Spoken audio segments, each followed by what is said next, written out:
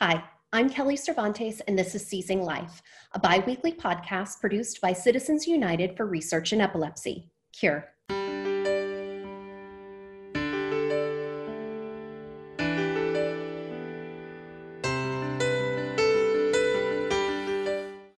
Today, with the current situation amid the coronavirus pandemic, we are bringing you Seizing Life in a slightly different way.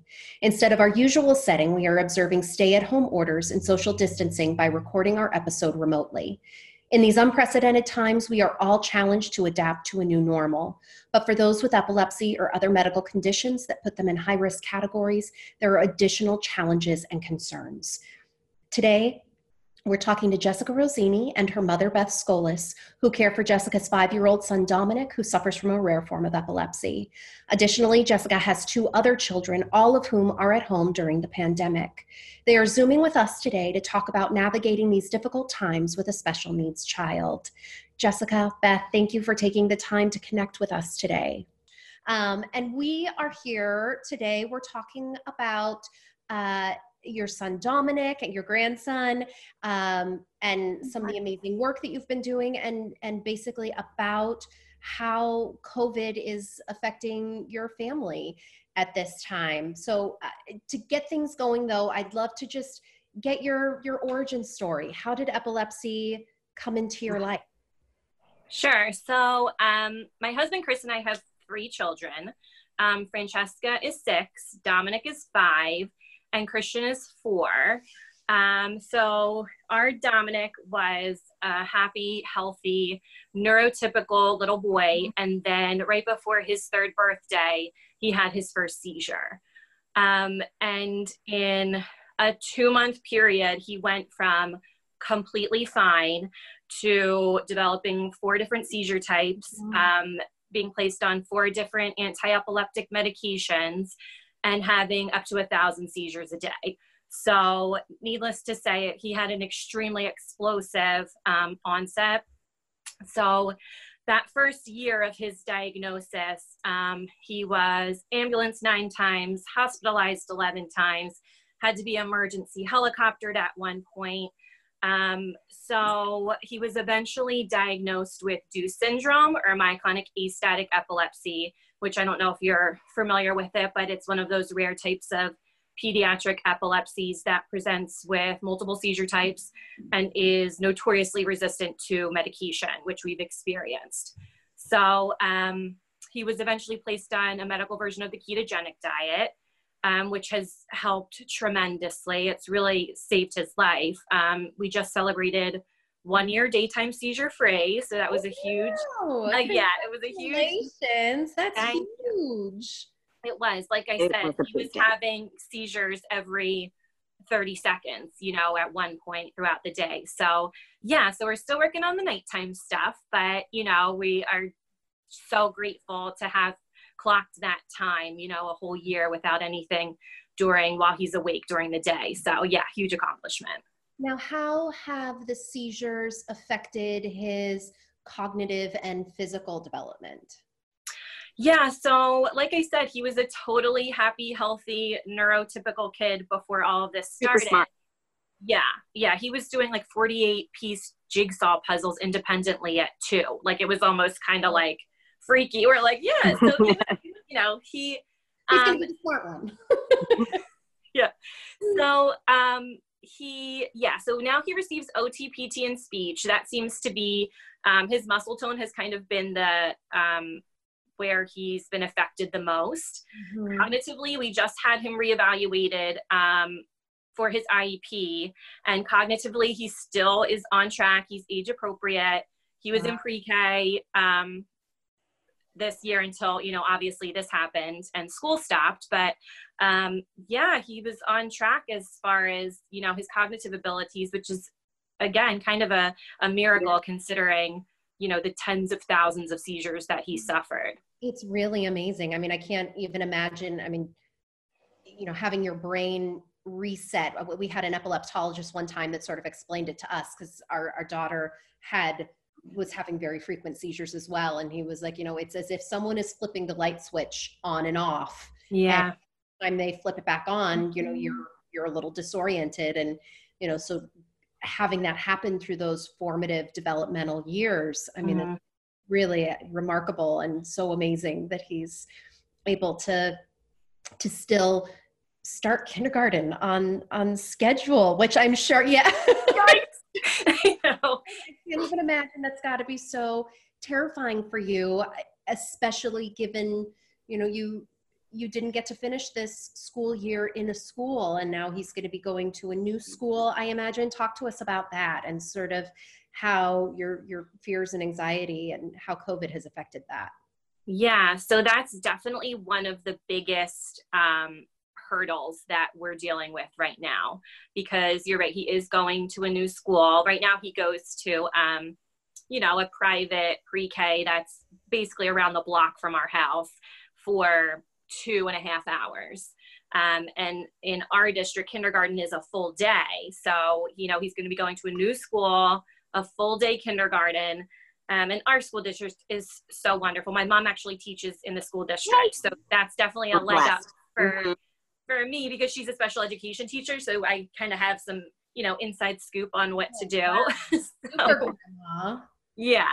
So, so the district is so wonderful, and they were allowing me, I've already had a couple of meetings kind of prepping them for Dominic's arrival next year. And they were allowing me to come in and at the end of the school year, seizure train the entire staff, educate them about the diet, and just kind of give a picture overall about him, because, and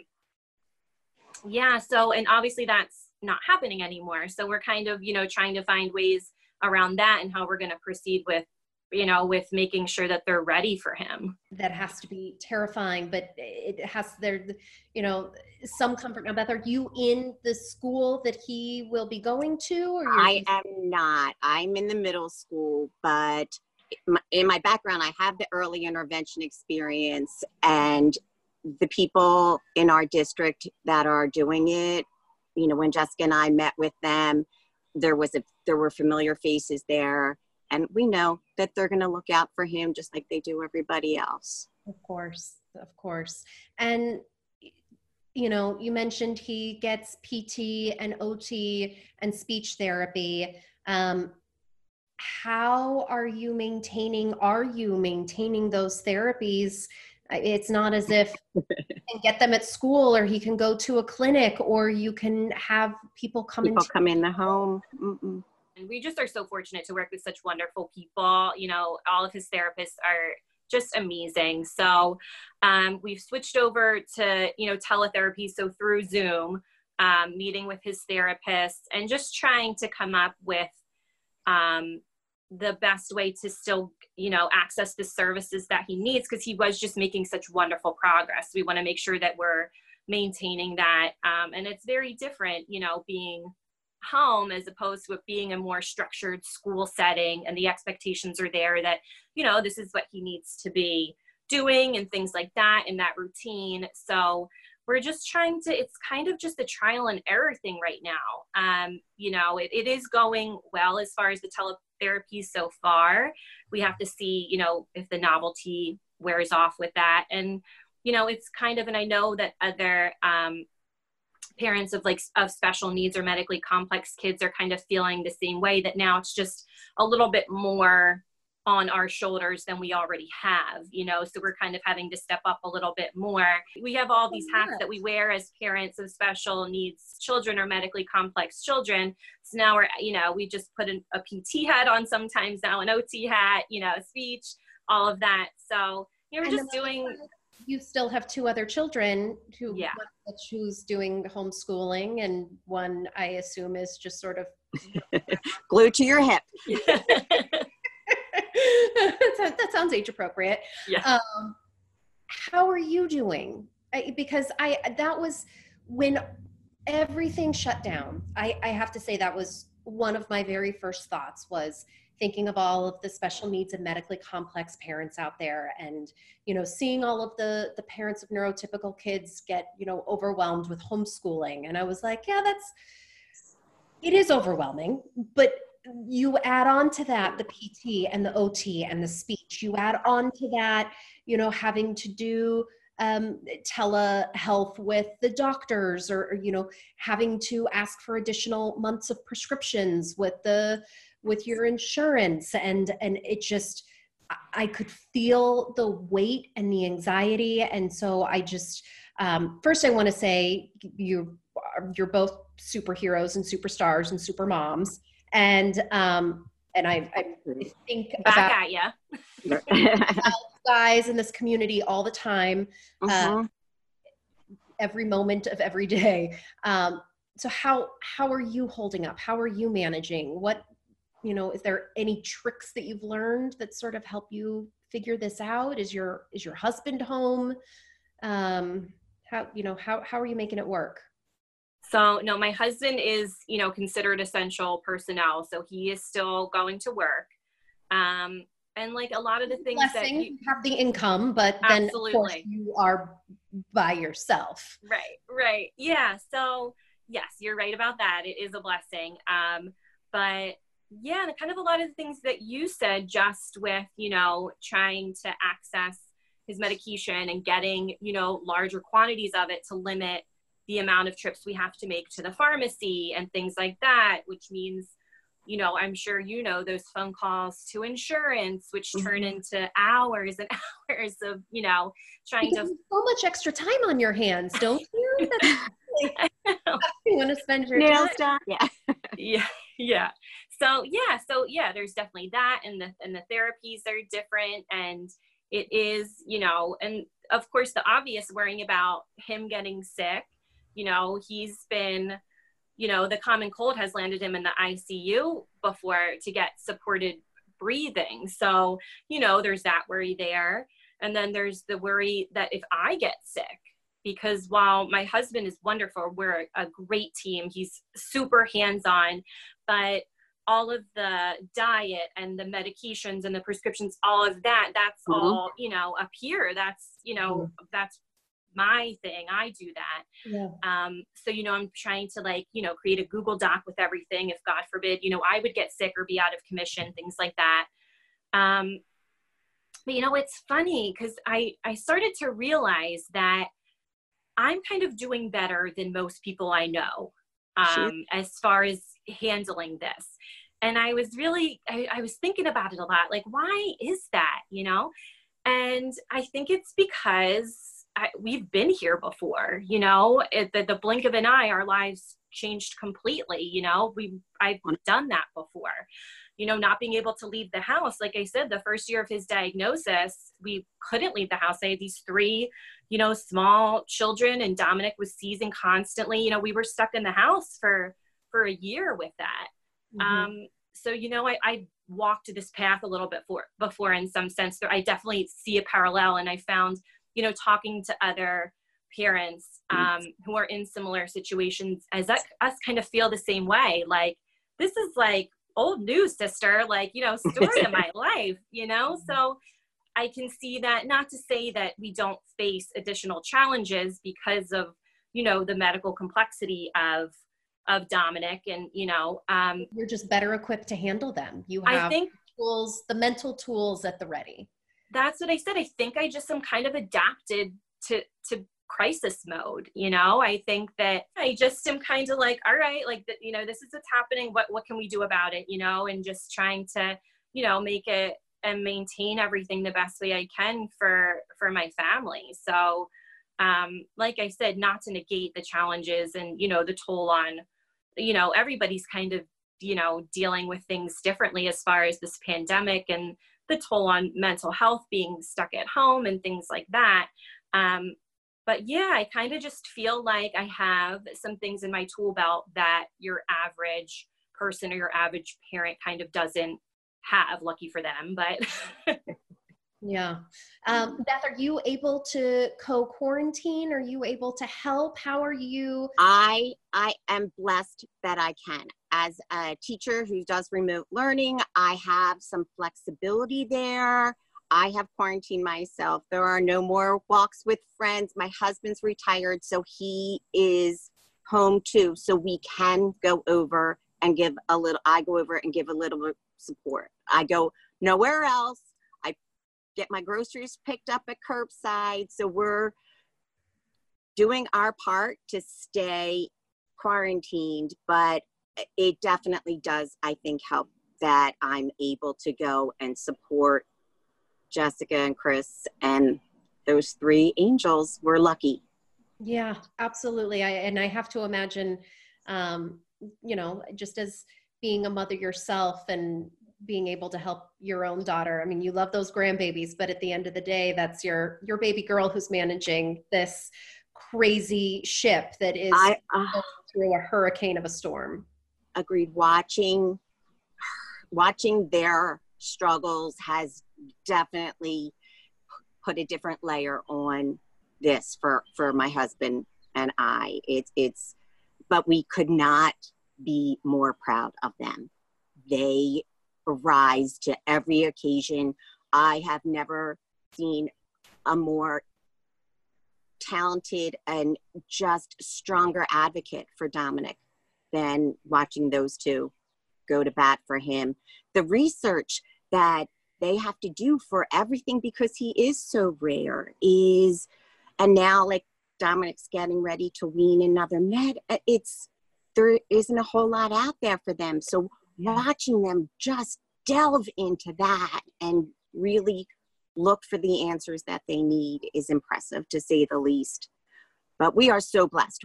We really have the 3 Fs. We have our faith, we have a super supportive family, and we have the best friends that will send TikToks to make you laugh, or they come when needed. So I want to dive a little deeper into how your life has changed on a more micro level with COVID coming into the picture and needing to quarantine. You have all 3 of your children are at home. They are spending more time together. But they're probably also seeing another side of their brother's epilepsy. Have they said anything to you? Do they notice things? Has it affected them at all? Yeah, I mean, definitely Francesca. Like I said, my daughter's 6, and she's in 1st grade. And she remembers before epilepsy came into the picture. So she's very aware of, that Dominic was fine. And now, these are the struggles that he has. And school was just always an escape for her. Like I said, he's been daytime seizure free, he's running, he's playing, he's a lot of ways a very typical 5-year-old. But, he did, the diet's very difficult for him. He suffers a lot of GI symptoms. He vomits a lot. He recently in November had a G-tube placed, because he was already a picky eater before all of this. And now having, mayonnaise-based foods, 90% of his calories are coming from mayonnaise, butter, heavy whipping cream, and oil. So it's not very palatable for an already picky eater. So yes, he has a G-tube now. So she's seeing, she's just home more, and she's very sensitive. And she's very in tune with, my energy and my stress level. So I really have to make sure that I'm kind of taking care of myself too, because she can sense when, if I've been up all night, he's having a little bit of a rough patch. He had 6 seizures the other night. So I was up and he threw up twice, in an overnight period. So obviously I didn't get a whole lot of sleep. But then, she's there, she's not going to school. She's there all day to kind of see the ramifications of a sick brother, a tired mom. So she doesn't always verbalize it, but she senses it, and she can definitely pick up on those things.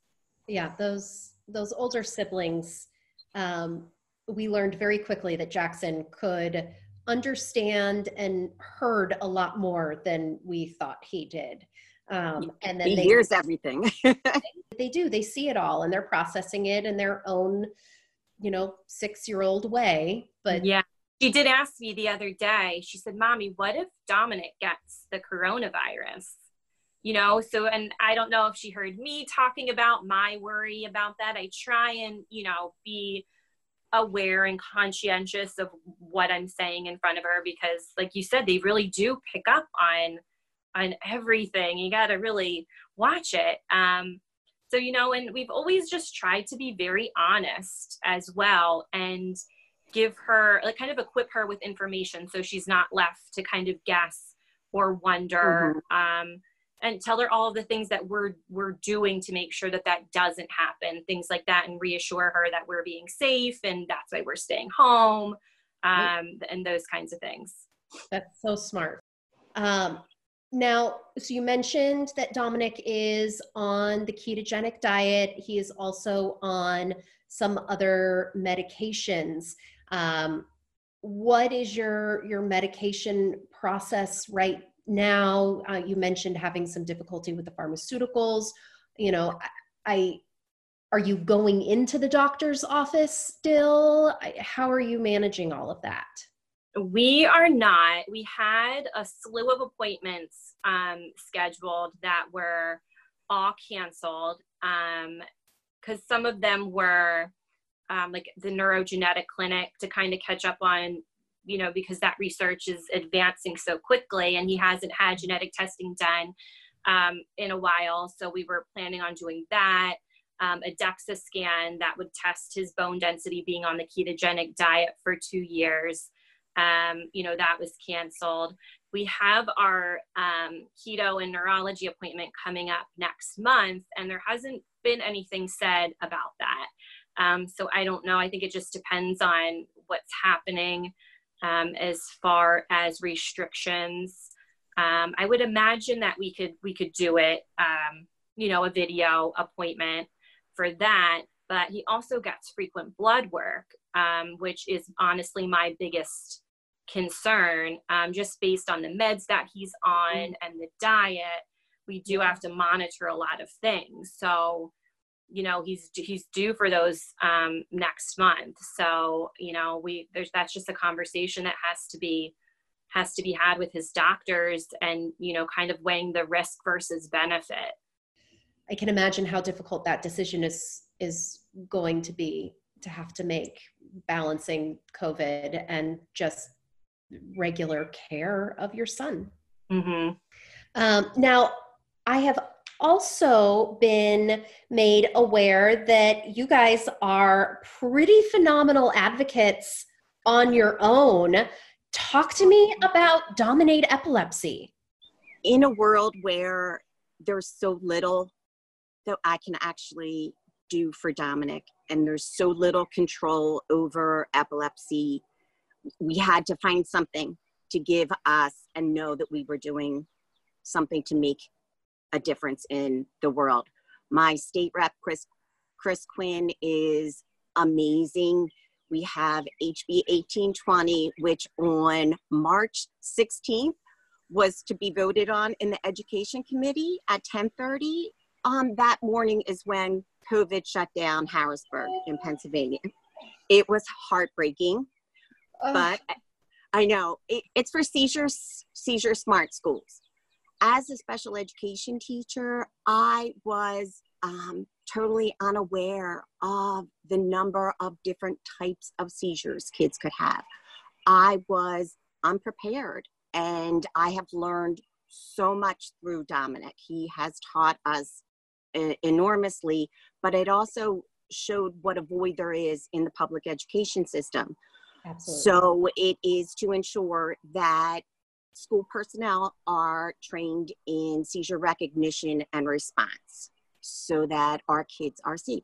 Just in my state alone, we have almost 17,000 kids who have epilepsy. And as a teacher, we're with them sometimes more waking hours than their parents. So we want to make sure that everybody is prepared for that. And we had a rally scheduled for March 23rd to State Rep Quinn also put through a resolution to recognize March 26th as Purple Day in our state. So we were rallying to do that. And we do a Dominate Epilepsy fundraiser for Purple Day, and such support comes out from family, friends, the vendors, donations come in, and we were disappointed that we are postponing. It'll happen, and Cure is our heart now. That's where our drive is. We need a cure for Dominic and for all the other warriors out there. I could not agree with you more. I was going to say, Kelly, I'm sure you can relate to that, to being in a situation where you just have no control over what's happening to your child. And one of the most therapeutic things that I have found to do is to help somebody else, or, raise awareness or raise funds. It's so unbelievably therapeutic to just find something good in such a horrible situation. Mm-hmm. And now that's kind of gone with the things that we had to cancel, but then you came along and, asked to talk to us. Now you get to share your story here. And we're just so thrilled. You ladies bring up so many incredible points. You have such bright spirits. I think people, they hear of DUCE or of infantile spasms or SCN1A, and, these are rare disorders, but epilepsy in and of itself is not rare. 1 in 26 will be diagnosed, and these are the things that, we have to remember, and we have to keep our kids safe in school. And that starts with educating the teachers and the professionals who are in those buildings. And so I am crossing fingers for you that once we are on the other side of this and governments and schools can open their doors again, that I know that we will see the Dominate Epilepsy bill get passed, and that will all be in thanks to you two. So thank you guys so much. Thank you for coming on and chatting with me today, for being the warriors that you are. We're just, I'm sorry that you are a part of this crappy club, but goodness, are we happy to have you here. Thank you so much, Kelly. Thank you so much. Thank you, Jessica and Beth, for sharing your story, insights, and advice on navigating these difficult days with a special needs child. At this moment, we are all trying to adapt to circumstances that none of us could have prepared for and remain hopeful in the face of the unknown. For those who have epilepsy or care for loved ones with epilepsy, this is their reality every day, wondering and worrying when the next seizure will strike, where they will be, how it will affect them, hoping they will be okay. Cure knows the only way to alleviate these fears is by finding cures. During these challenging times, Cure remains focused on its mission, on funding research that will lead us to breakthroughs in understanding and treating epilepsy. The work being done in labs today will bring new treatments to hospitals in the future. We hope you will be a part of our mission by donating at cureepilepsy.org/donate. Your generosity is greatly appreciated. Thank you.